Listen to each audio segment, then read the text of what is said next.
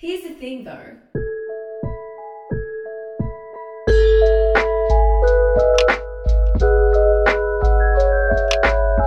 Hello, and welcome to another episode of our podcast, Here's the Thing Though. My name is Saliha and I'm your host for today. I'm here with my producer/editor, Mitch Price. Greetings. Before we begin, we'd like to acknowledge the Darug and Ku-ring-gai people who are the traditional owners of the land that we are recording on today. We'd like to pay our respects to all First Nations people past, present and future, and acknowledge that we're recording on stolen land and that sovereignty was never ceded. So Mitch, how are you? How's it going?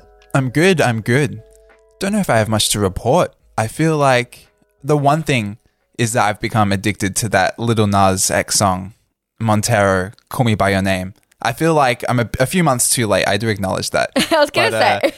I'm finally catching up with what the kids are listening to. And it's pretty funky. It's good. Good song. It's a good song. Anyways, that's all I've been listening to on repeat. What about you? Yeah, I'm fine. Bit tired. I've just moved into the night shift at Pedestrian and I'm adjusting. I am actually typically a morning person, so the adjustment to working late nights is a rough one for me. I'm the kind of person who's in bed by like 10. So, wow. Yeah, how do you do it? I have a great body clock. What can I That's say? crazy. I do value my sleep. I do enjoy the 8 to 10 hours that I try and spend unconscious every night. I value my sleep as well. I always get my 8 hours. It's just that I'll go to bed at 4 and wake up at noon. Do you value your you value your sleep, but do you like enjoy it like with mirth? Because I enjoy sleeping. Like I find so much joy out of being in bed, rugged up, sleepy, cozy. Like when I come home, like pre this job, it'd be like 9 p.m. and I'd be so excited to just put my pajamas on and get in my bed. Like I love being in bed. Yeah, I think you're right. I feel like I do treat sleep. I enjoy sleep, but it is a burden. It's a necessity for you. Yeah, it's like I wish I was doing other things. Sleeping is when my day ends, which is why I often push it back so far because I don't want my day to end yet because there's all these things I was planning to do. Whereas for me, sleep is like resistance. Sleep is anti-capitalist. Wow. It is. There is a legitimate movement. You guys should look up the Nap Ministry on Instagram. But there is a legitimate anti-capitalist movement focused on rest. And I love that. I mean, I already loved sleep, but this has given me a newfound appreciation for going to bed. Because why should I be productive at home? I should be able to just be in my bed, like reading, sleeping, watching TikToks, whatever. But I just like love my sleep/rest time. I think we need to cancel today's episode. And now we're talking about sleep. I love Maybe this. we should do it. Sleep as revolutionary activity. Maybe that can be an episode we do pretty soon. Sleep is praxis. Sleep is praxis. I will die on this hill. Sleep is praxis. You've sold me. Let's stop recording now and just go have a nap. Well, this isn't work, we'll play the is outro. it? We could have another debate, even another episode on what constitutes as work. What constitutes as labor? But anyway, I feel like I'm starting all these new you have episodes. to stop me. I feel Probably like should do this one, right? that's true. Okay, let's get into our follow-up because there's too many tangents happening right now. Last week, we did an episode on nostalgia, which you guys really seemed to love and vibe with, and that was really great. I had a lot of people like message me and be like, oh my god, what a coincidence. I actually like love nostalgia and have been like noticing the trend and thinking about it. It's like been on my mind. It's like so cool that you guys talked about it. And I'm like, yeah, it's been on everybody's minds. That's why we talked about it. Because like it's actually, I mean, it is a very, very specific now thing. Like nostalgia is like a thing right now. So it makes sense that it was timely. Yeah, no, I really enjoyed the episode. I feel like you could even say that I'm feeling a bit nostalgic for last week's episode. I knew it. Mitch has a face that he makes when he's about to say something that he knows is going to elicit a reaction. And he was making the face. I knew there was a pun coming. I actually knew it. I can't help myself. He's got this like evil little like face that he makes when he's about to make a grin. Yeah, exactly. A shit-eating grin is exactly how I would think I have described it like that in the past. Back in the good old days of Here's the Thing Though podcast, where we discussed interesting things like nostalgia. What? You don't think today's going to be interesting? I picked today's topic. Well, I feel like, I just sometimes feel like it's not quite good enough. Oh, I see what you're doing there. Too early. I haven't introduced the topic we'll get to yet. that soon. Sorry, guys. We're just too chatty today. Okay, so just back into the follow-up. Something interesting that I wanted to bring up that one of you lovely listeners sent me was that somebody pointed out to me, because they're doing an assignment on it, is that Hungry Jack's actually reverted back to their pre-90s logo, which I find very interesting, very perfect example of like corporations and companies cashing in on our nostalgia and our need to go back. Like the fact that companies are reverting, and this is like not just Hungry Jack's, like other companies are doing it too, but Hungry Jack's is a really good, easy to look at example. I feel like KFC changed their logo in the past couple of years to something more minimalistic. I feel like you could even like track the trend of the aesthetic styles of logos. I feel like there's a period maybe in the 1900s where they were minimalistic. And then in the early 2000s, things started becoming quite complicated. Like I'm thinking of, the original iPhone. Remember how all the icons on those were so busy and ultra detailed? And then now that Apple has gone in the direction in the past 10 years or so to like the minimalist, sleek design. I feel like if that's like, is there an act of nostalgia in that? I don't know. What's really interesting is I actually think minimalism and sleekness is futuristic. And I have a feeling we're going to go back to cluttered, like gaudy aesthetic. I've already seen a revival of that style anyway, even just on like house decorating and TikTok. Like, because now there's all this shaming of that live, laugh, love came out aesthetic, which is often actually not a few, it's only a few steps behind like modern minimalist because there's an overlap of like rich white women in the middle. But I think bringing back cluttered, really individualistic, full of personality style with like millions of accessories and little things, I reckon I'm calling it now. It's going to make a comeback. Interesting. And a huge part of it is nostalgia, but I think also, God, another tangent. I'll finish up real quick. Okay. I think also like with minimalism, I mean, I have thoughts on it being classist and whatnot, and I'm pretty anti-minimalism. Minimalism? Yes. But also like I think we're kind of having a real revival in Gen Z of just like authenticity in like an actual kind of more genuine sense, like not authentic to a trend but just authentic to what you like. I'm seeing it. That's why like, I mean, we talked about this briefly in the nostalgia episode, but that's why like fashion is so all over the place right now. There isn't really a defining trend aside from maybe retro of like fashion right now. People just kind of wear whatever the fuck they want, and like wearing it with pride is what makes it cool. Like being able to carry yourself and like own whatever you're wearing, no matter how funky it is, immediately makes it cool and stylish.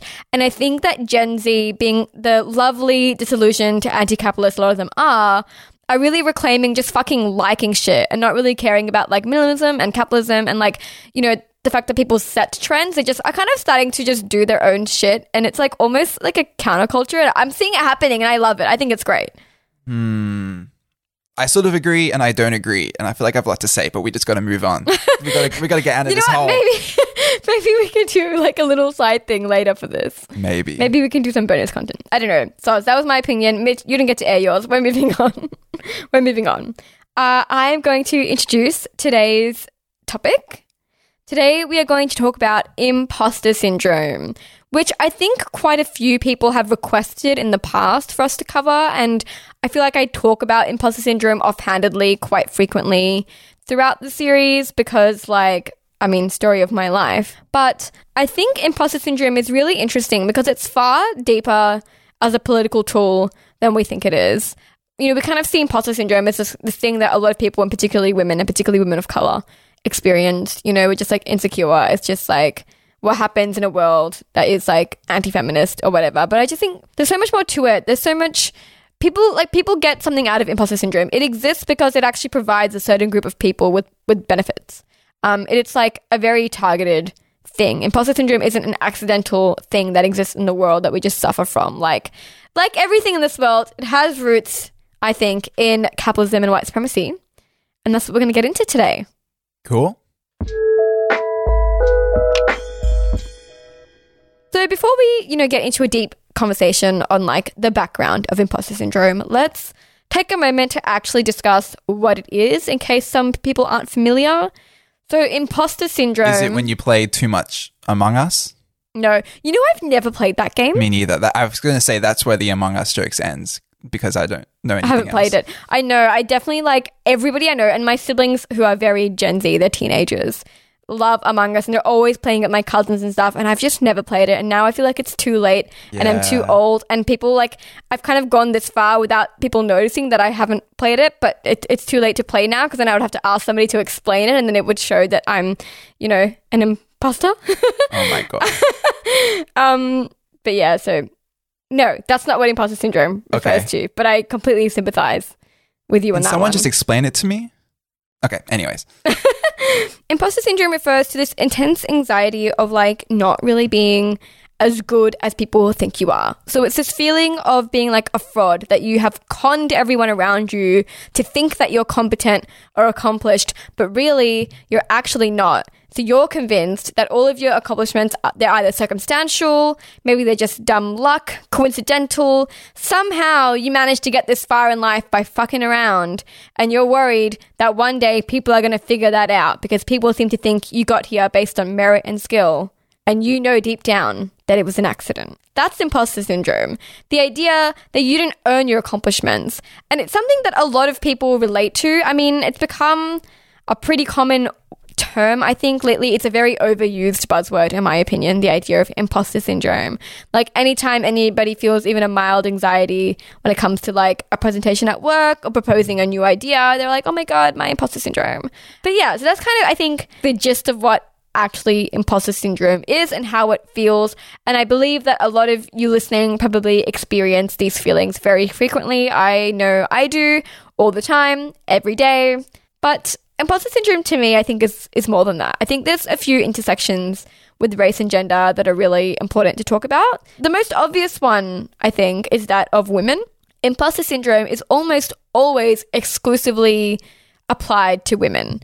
Like, I hear very few circumstances in which men are considered to have imposter syndrome or even talk about having imposter syndrome. Oftentimes, and there's like legitimate history to this, oftentimes imposter syndrome is very specific to women feeling, you know, anxiety about where they are at work, or feeling like they're not competent enough or not good enough. It is like quite specific to women. There are roots in this of, I guess, female hysteria even, like the idea of the anxious woman. Yeah, it's kind of rooted in all that. It's pretty common. It is interesting to me that I don't often see imposter syndrome applied to men, but where we do often see it applied is in the workplace. Imposter syndrome is almost always relating to like your professional life, like how good you are at your job, or how accomplished you are in your career, or like how many cool things you've done in this field. I read a really interesting article recently about the pathologizing of imposter syndrome when it comes to women, and I found it quite enlightening for a number of reasons. Actually, I think it probably is the basis of a lot of the conversations that we're going to have today. I'll link it in the source list.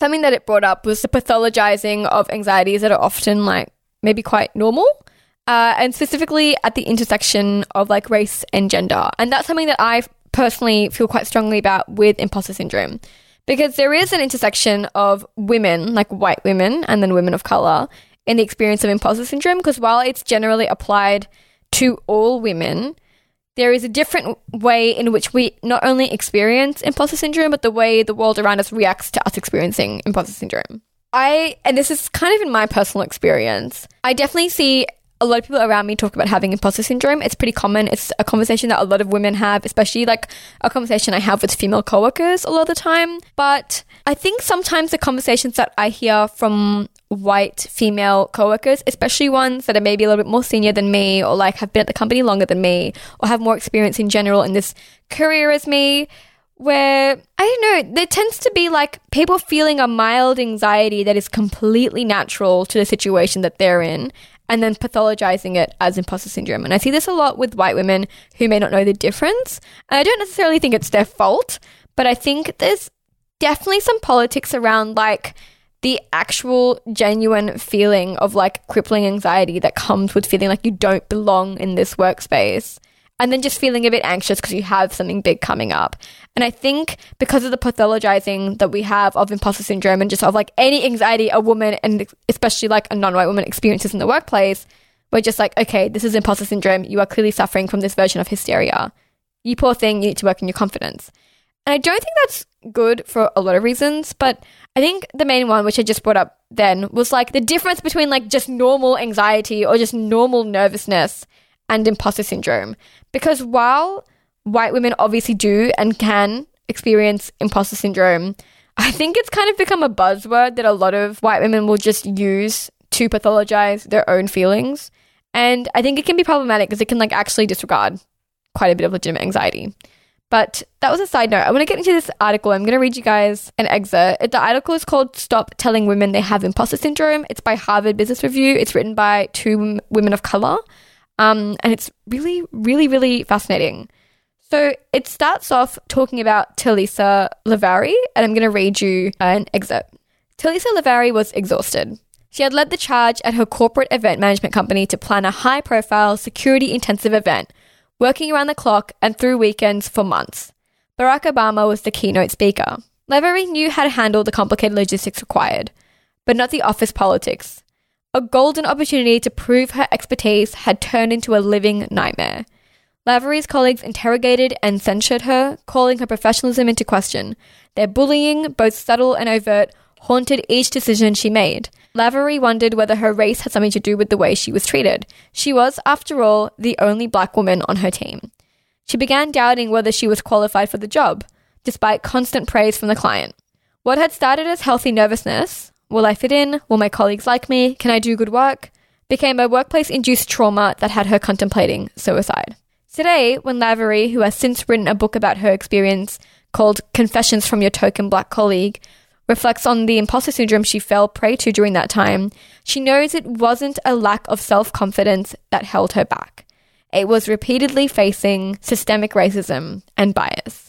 That's how the article opens up, and instantly I was like, oh my god, these are all the thoughts I've had hovering on the edge of my consciousness for like years that are finally actually kind of being spoken back to me in a real, legitimate and validating way. Because I think about this all the time. It presents a really good argument. Like, is it imposter syndrome? Like, is it an irrational form of anxiety that's just inherent to being a woman in the workplace?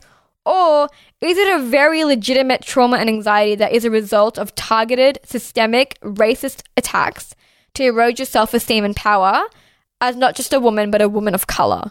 And I think, disclaimer now, I will predominantly be talking about imposter syndrome from the lens of a woman of color and the various intersections that come with that. Because as a woman of color, a lot of the gaslighting that I experience in the workplace, the kind of stuff that leads to having imposter syndrome, to me is like from white women.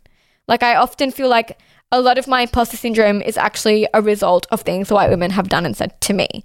And that's going to become really relevant as I keep talking about this. But I do want to put that disclaimer out there because I'm not saying white women don't experience imposter syndrome, but I also don't think we can just pretend that they don't actively cause it in women of color. The article goes on to say, and this is another little sentence I want to read to you, the same systems that reward confidence in male leaders, even if they're incompetent, punish white women for lacking confidence and punish women of color for showing too much of it, and all women for demonstrating it in a way that's deemed unacceptable.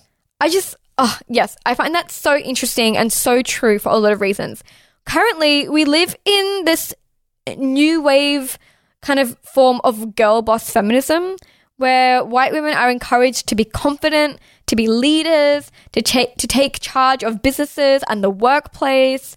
And this particular brand of girl boss feminism is, a child of white feminism. It generally is there to uplift white women and white women only.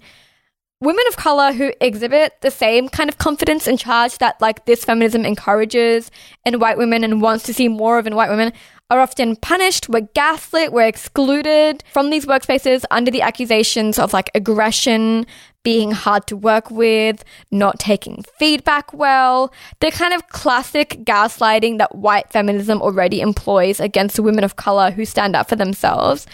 Girl boss feminism is just kind of a very specific form of that seeks to uplift and embolden white women in having, I guess, more rights in the workplace and competing with the white man and potentially surpassing the white man. But it is at the detriment of women of color, because the problem is women of color who exhibit that same kind of, that confidence that girl boss feminism wants us to see, we're a threat to the racial hierarchy in the workplace. And I can speak from experience, I guess, just in any kind of dealings I've had. I've been lucky as a woman of color that I've kind of never actually worked directly under white men. Obviously there's white men in the companies that I work for, but in the past I've almost always liaised with either a white woman, or maybe like I've had boss who's like a man of color. Rarely ever under women of color, unfortunately. But the people that I've worked for have almost always been either like ethnic men or white women. And that's where a lot of my experiences come from in terms of imposter syndrome and like just workplace politics. And the thing about people like me, women of color like me, is that inherently by being like political and anti-capitalist and anti-racist and anti-classist and everything, like inherently I'm going to be in a position where I have to call out some bullshit. Like it is just inherent as the opinionated person in the room and as somebody who can't fucking stand to see that shit. Like I'm always landing in hot water because I'm like, you can't say that, or you can't do that, or you can't write that, or you can't publish that. That's fucking racist. Like I have a problem with this content. And I'm often the person that says things like that because I have to be. Like I'm also often the only woman of color in the room, and somebody has to say it. And when I have the confidence to do that, that's not considered girl boss feminism. I'm not a fucking icon of like, yes, queen, like stick it to the man, stick it to the workplace, because it's not white men that I'm often saying that to, just by virtue of not really having worked with many of them. Like for me, when I am standing up for my beliefs as a woman of color in the workplace, I'm often standing up to white women who are usually, you know, the people that are superior to me in a company. And the thing about that is all the girl boss feminism goes out the window when it comes to me, because by fighting against the things that my bosses are trying to do or my other white co-workers are trying to do, I am, you know, usurping the racial hierarchy. At that point, it no longer is girls for girls, #feminism. It's this angry woman of color is being aggressive and she's attacking our white workers and their beliefs. She's difficult. You know, this woman is a problem, right? And then that obviously is not going to be good for you as the person who is, you know, being quote unquote divisive amongst one of the many things I've been called.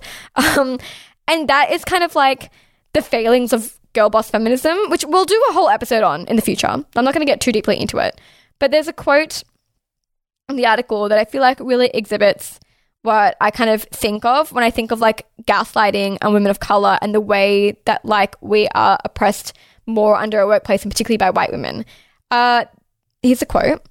Research from Keisha M. Thomas finds that too often women of color enter their companies as pets, but are treated as threats once they gain influence in their roles. And that's, I think, something that I really, really vibe with. Like, that's definitely happened to me, where somebody's reached out for me to do some work because they've seen, like, the stuff I talk about with diversity. And then they're like, oh, yeah, here's this. I'm also, you know, I'm young, 22 now. I've been doing this stuff since I was, like, 19 or 20. So really young, still in uni or fresh out of uni, clearly, you know, easy to mold. And people will come to me wanting me to do some tokenistic, like, diversity work, and I'll say yes because I need the money, and, you know, it'd be like that sometimes. And then, like, I'm hired or I'm employed or whatever, as whatever job I'm doing, and then I start to actually have opinions. And I start to actually, like, criticize the workplace. And I start to be like, you know what? I don't think this is very safe for people like me, and I don't really think this is very helpful to women of color. And I don't, you know, XYZ, here are all the problems that I'm seeing in this workplace. This is why you don't currently have a lot of non-white people here. Like, here's the problem. And now I'm a threat. Now I'm a problem. Now I'm aggressive because this is not what I was hired to do. And this is not what's expected of me as a woman of color in the workplace. I'm expected to be lucky that I'm here. I'm expected to be insecure because of the constant gaslighting that I experience by, mostly in my experience, white women, that leads to me having imposter syndrome. And if that's not what you are here to do, if that's not what you were employed to do, to contribute to the company, then what were you employed to do? Exactly. And that's when we get to my very specific experiences of imposter syndrome, because I obviously will not have the same ones as everybody else. But God, I can tell you right now, it's white women that have made me the most insecure about, like, my work, and, you know, have implied that I am where I am, or I've gotten the roles that I've gotten because of token diversity and not because of my actual skills and accomplishments. Like, I get that all the time, especially when I get hired or, like, I start working with somebody and then suddenly I'm, like, too aggressive, or I'm too divisive, or I talk back too much and I'm too difficult. And it's like, if you fucking hired me as, like, somebody to diversify this space, or you hired me to consult about diversity, or you hired me because you really want to comment on racism and you need somebody who you trust to do it. Like, if you hired me for these these things that are very specific to me being a woman of color who experiences racism. Like if I'm being paid right now for the knowledge that comes with my racial trauma, and then I give it to you and suddenly I'm not giving you what you wanted, what the fuck did you want? Tokenism, right? And it's one of those really difficult things, at least for me, because even now, like here right now on this podcast, it's very hard for me to say that that's not true. It's hard for me to be like, yeah, I actually was hired for my skills. Like, you know, Mitch will tell me when I am being insecure, no, like, you're good at your job. They wouldn't have hired you if you weren't good at your job. But then I'm always like, what if they're right? And I'm just competent enough to make a diversity hire worth it? You know, like, I might be good at my job, but am I actually better at this job than other whiter applicants? Or am I here to just absolve my employer of any anti-racist responsibilities? Because, you know, now that I am here and I'm being this tokenistic Muslim brown girl, you know, it kind of makes whoever I'm working with seem better, seem, you know, less racist or more welcoming. Like, am I just good enough to warrant a diversity hire, or am I actually as good as everybody else? This is something that I deal with, like, all the fucking time, like literally every day for years. I mean, Mitch knows because I just have this meltdown like constantly. Sure. Well, in some way, the worst part is that I guess people from the left would criticize this token diversity for being tokenistic entirely. But so many people will say that you're lucky for having this. Like, you got the job just because you're brown woman, because you're some minority. Yes, love that for you, disenfranchised queen. group. It's like, oh, you're so lucky. Like, you don't actually have to work as hard to get the position you want. And then if you complain about that, it's like, what are you complaining about? Like, you got this role. You're so lucky to have this this disenfranchised identity because it helps you navigate through this world better. Yeah, exactly. But the reality is that I imagine it has an incredible psychological toll. It's like, what am I even doing here? What am I really just my race? Am I nothing more than that in this world? Is that all I'm appreciated for? Yeah, and it's just like, because I know that I'm like a competent worker, but like, am I just competent? Am I actually good at this? That is something I struggle with all the time. And it is, yeah, it's like a very push and pull, because on the one hand, I'm very aware that tokenism is a thing.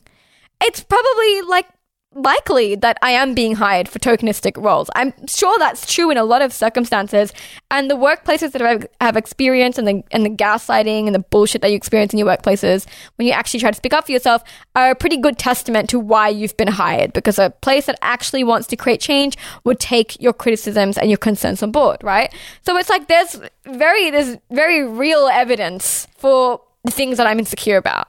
And then it kind of just makes you wonder, like, is it actually imposter syndrome that is making me feel like I'm not good enough, that I, you know, didn't actually accomplish these things on my own merit, but because of like a very specific need right now for people like me, you know, am I actually good at this, or have I just accidentally found this niche and it's just kind of worked out for me? Like, how much of it is it my hard work, and how much of it is based on chance? And it's like, is that imposter syndrome? Am I just experiencing irrational anxiety?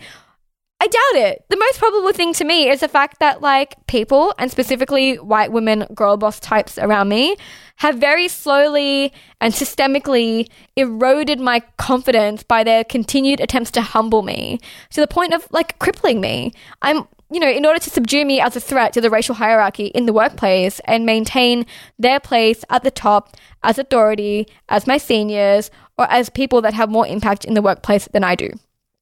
Because if I'm too busy being insecure and humbling myself and second-guessing myself and wondering if I should even bother attempting to create these big changes, I won't have the chance to actually reach my potential and exert some power in predominantly white and often white feminist spaces. Like, if I'm too busy being fucking insecure, I can't actually come in here and fight for what I'm here for. It's calculated. And I think that's, I guess, one of my main arguments today. I think imposter syndrome is a very calculated effort to keep women, and particularly women of color very specifically, out of the workplace. It's to keep us subdued. It's to keep us as little pets that are just grateful that we get to be here, rather than like women with like radical ideas of change that are going to benefit the world. And you know, I bet makes you work harder as well. Yeah, exactly. I bet it makes you put more effort into your position because you feel like you have to prove yourself even more than everyone else does. Yeah, and I think that kind of brings us to like the relationship between imposter syndrome and capitalism. Because this early bit is the relationship between like imposter syndrome and like race and white supremacy. But there's also another intersection, and that is like labor, because Mitch is right. Like when you feel like you have to fucking prove yourself every single day because of the imposter syndrome that you experience, because you're not just proving to the world, you're proving to yourself every day that you deserve to be here. You're proving to yourself that you are competent. So every day you have to be better than everybody else to prove to yourself that you should be here. And what comes out of a dedication like that? A lot of extra labor that you don't have to fucking do, right? A lot of often unpaid labor that you don't have to do. There have been times where I've like clocked off and then spent an extra couple of hours compiling all this work for tomorrow so that I can like be a step ahead, even though like I'm not getting paid for that work. But being that step ahead is going to make me feel good about myself. It's going to make me feel less anxious. It's going to make me feel like I deserve to be here. But really the only person actually fucking benefiting is capitalism, the company that I'm working for. Yeah, and that reminds me of something I heard not too long ago about imposter syndrome, which is that in some ways, a little bit of imposter syndrome isn't a bad thing. Because if you always feel like in a way that you need to prove yourself a little bit, or you're not quite as good as people think you are, it may actually push you to do even better work. And in some ways, that's really good if you're doing work that is fulfilling or you're doing something that you want to do. But the problem is that for most people, imposter syndrome isn't just a little thing in the background. It is all encompassing in a way. It is debilitating. It stops you from doing what you want to do. And I would also even pose the question of, if it's just a little bit of imposter syndrome, is it imposter syndrome? That's true. Or is it just normal fucking like nervousness that comes with a job that we've just like called imposter syndrome because buzzwords? You know, because like that is something that I mentioned earlier where like for a lot of people, I doubt like it's even imposter syndrome, but we've just told everybody that insecurity and imposter syndrome are the same thing.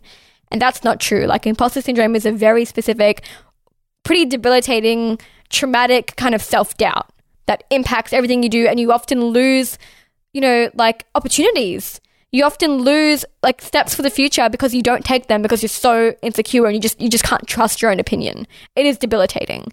I just kind of did want to point that out there because I think a lot of people have pretty skewed ideas of what imposter syndrome is, especially now that it's been taken up.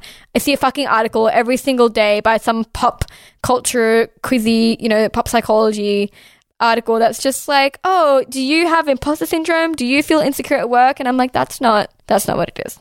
But yeah, I think you're right. I think like it can be perceived by capitalism as a good thing, because anything that drives the profits of a company and forces a worker to work more than they should be is going to be good for capitalism and good for a company. And that brings us to something a little bit weird, which is like, why do we care so much? Like, why do I feel like an imposter, or why do people feel like an imposter doing jobs that in a way they don't care about, jobs that they wish they didn't have to work? I mean, after all, we are, and I imagine a lot of you are anti-capitalists who think that a lot of your work is useless anyway. So why do we get so much anxiety thinking about that we're not good enough to do a job that actually doesn't really matter, apparently? This brings me to something that I've been reading recently, which is David Graeber's really good book, and I will recommend it to all listening, Bullshit Jobs. And in that, he maps out some interesting statistics, which, I mean, this is specific to the UK, but I imagine it applies everywhere from what I see, that around 37% of people and up to 50% of people truly believe that their jobs contribute nothing to society, that their work is unnecessary. And if their office building burned down tomorrow, it would not really have any substantial impact on the society they surround themselves with. So a strange irony has emerged. Many of us believe that our jobs are meaningless or, at worst, physically or psychologically corrosive. However, we still gain so much of our identity, so much of our sense of self from our work. You know, when you meet someone for the first time, you ask them what they do. And specifically, you're asking them what they do for a living. So even though we feel like what we're doing may not be important, we still feel like it builds our character in a way. So since so much of our identity, whether we like it or not, is attributed to our work, to our labor, even if the job is apparently bullshit, we feel like we still need to earn our keep, prove that we actually deserve it. And that's where like a lot of imposter syndrome comes in, because no matter how fucking miserable your job is, and I can say this because I worked in like retail in Bondi Junction for 5 years, okay? I worked the fucking shittest job that I did not give a fuck about, and every day I was insecure about my performance. Who gives a shit? It wasn't even my career. It was literally something I was just doing to like have some money before I like left university and went into my actual job. This is like a retail job where I just like undo stock boxes and occasionally serve a Karen. Like so limited. Like the actual impact I had as a human being in this corporation was nothing. And yet even then I was like, oh, I only did like 20 boxes today and I could have done 25. Like, why do I care? Yeah, and I think that's a really good question. Why do we care? I think, again, some contradictions emerge. So if that's true, that statistic that 50% of people believe that their jobs are potentially bullshit and useless, ideally that could mean that we only have to work half as much. If only half of the jobs, half the labor is valuable, then we can just split up that labor equally and everyone can just work 20-hour weeks or 3 or 4 days a week. Yeah, I mean, that is like, I think, legitimately true as well for like anyone who's kind of really into anti-capitalism will know that we are like completely overproductive. Like, we create way more productivity than is actually necessary at all for the world to function. In fact, we currently work more hours than peasants worked in medieval times. Did you know that? The 40-hour work week didn't exist back then. You got like 3 days off. So yeah, we are overly productive at a time where we don't need to be. It is a product of dystopian capitalism because in an ideal world, the better society became, the more leisure time we would have. Like, the whole point to work hard and have a good future is that your kids can have fun, right? That's the point. But like, capitalism don't be like that. Yeah, in like feudalist times, people who working on a farm or managing crops, there would be some months of the year where they're working, 7 days a week. But then the rest of the time, they were working fairly infrequently, just a casual upkeep. And that's where the contradiction emerges. A lot of us know that we don't need to work 40 hours a week, but still the same people will see people that don't have full-time jobs as lazy, as not really contributing anything to the world, even though that if they did get a job, most likely they would still not be contributing anything to the world. They would just be contributing to the economy. Ooh, good point there. So I think this begins to reveal the strange reality of things. Like, are we working too much? If we are, then why do we define ourselves by our productivity? And it makes me think of something that just happened to me the other day. I was talking to a friend that I haven't seen in a very long time. And since I last saw her, she's probably become more of a capitalist and I've become more of a radical leftist. And ultimately, the conversation for a very long time came to the issue of capitalism. And we both acknowledge there are issues in the world, but how do we solve them? And then ultimately, I ended up talking about digital technology and how much it makes us work nowadays. It really relates to what we were talking about last episode with how smartphones means that the workplace isn't the only place you do labor now. Labor follows you everywhere. Yeah, like, we are so connected all the time that we cannot escape work. You always have to answer emails. Your workplace probably has a group chat that you're expected to engage with. Even at home. And when I got to the end of that point about digital technology and how work is subsuming every aspect of life, I sort of revealed a position that I wasn't entirely certain that I had. So when I was criticizing the ways that employers nowadays are making employees more productive, the schism between her and I sort of materialized. She said something to the effect of, well, is increasing productivity a bad thing? Like, do you want people to be less productive? And I can understand to many people that would seem like a bad thing. And of course, to her, like, this would be a bad thing because she believes that social entrepreneurship and starting NGOs will actually be what solves our problems. Just being more productive, creating more things, creating more charities. That's what will actually create the change we need to see in the world.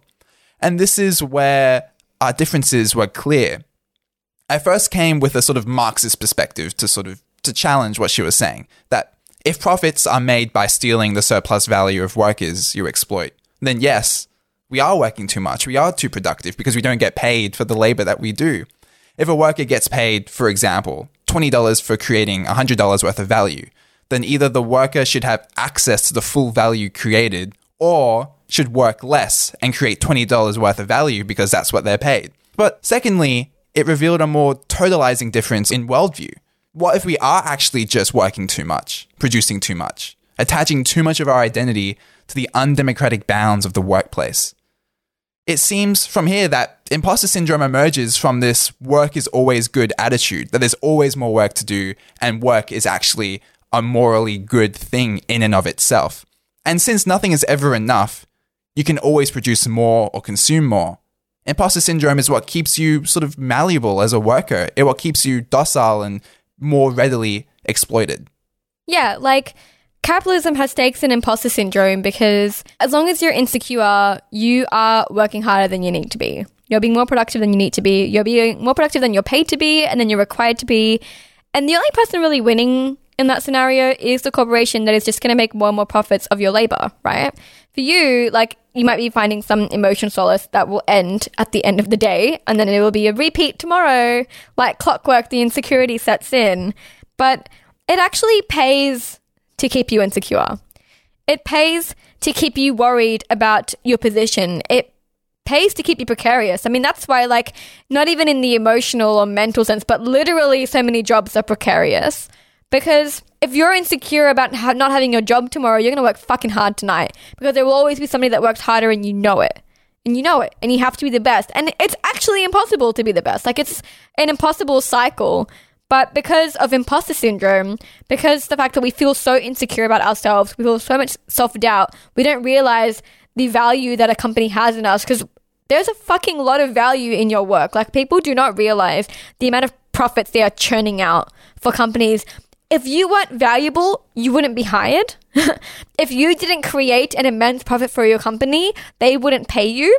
You do obviously create lots of profit. Like, we all kind of know that theoretically, but it's hard to feel that way, especially when you kind of add on like toxic workplaces, managers that make you feel like shit, coworkers that are racist to you, everybody that invalidates you constantly. Like, when you've got all of those things on top of it all, it's very easy to feel very small, and the only way you feel like you can gain control of the situation and gain control of your own security is by working harder. It's by, like, quote unquote earning your place. And really all you're doing is just giving more unpaid labor and more of your productivity to a company that probably doesn't give a fuck. I find that the answer to imposter syndrome, in my opinion, it's not to, like, instill women, and specifically women of color, with, like, more confidence, which is what girl boss feminism will tell you. And it's what every fucking article you read about imposter syndrome will tell you, is to just be confident, just have self-affirmations, you know, have a list of all your accomplishments to look at every day to remind yourself that you're competent. Because it's never going to be about that. It definitely stems from insecurity, but you're not insecure because you're actually incompetent. You're insecure because white supremacy and capitalism have a stake in your insecurity. Because, like, once you're insecure, you're more exploitable.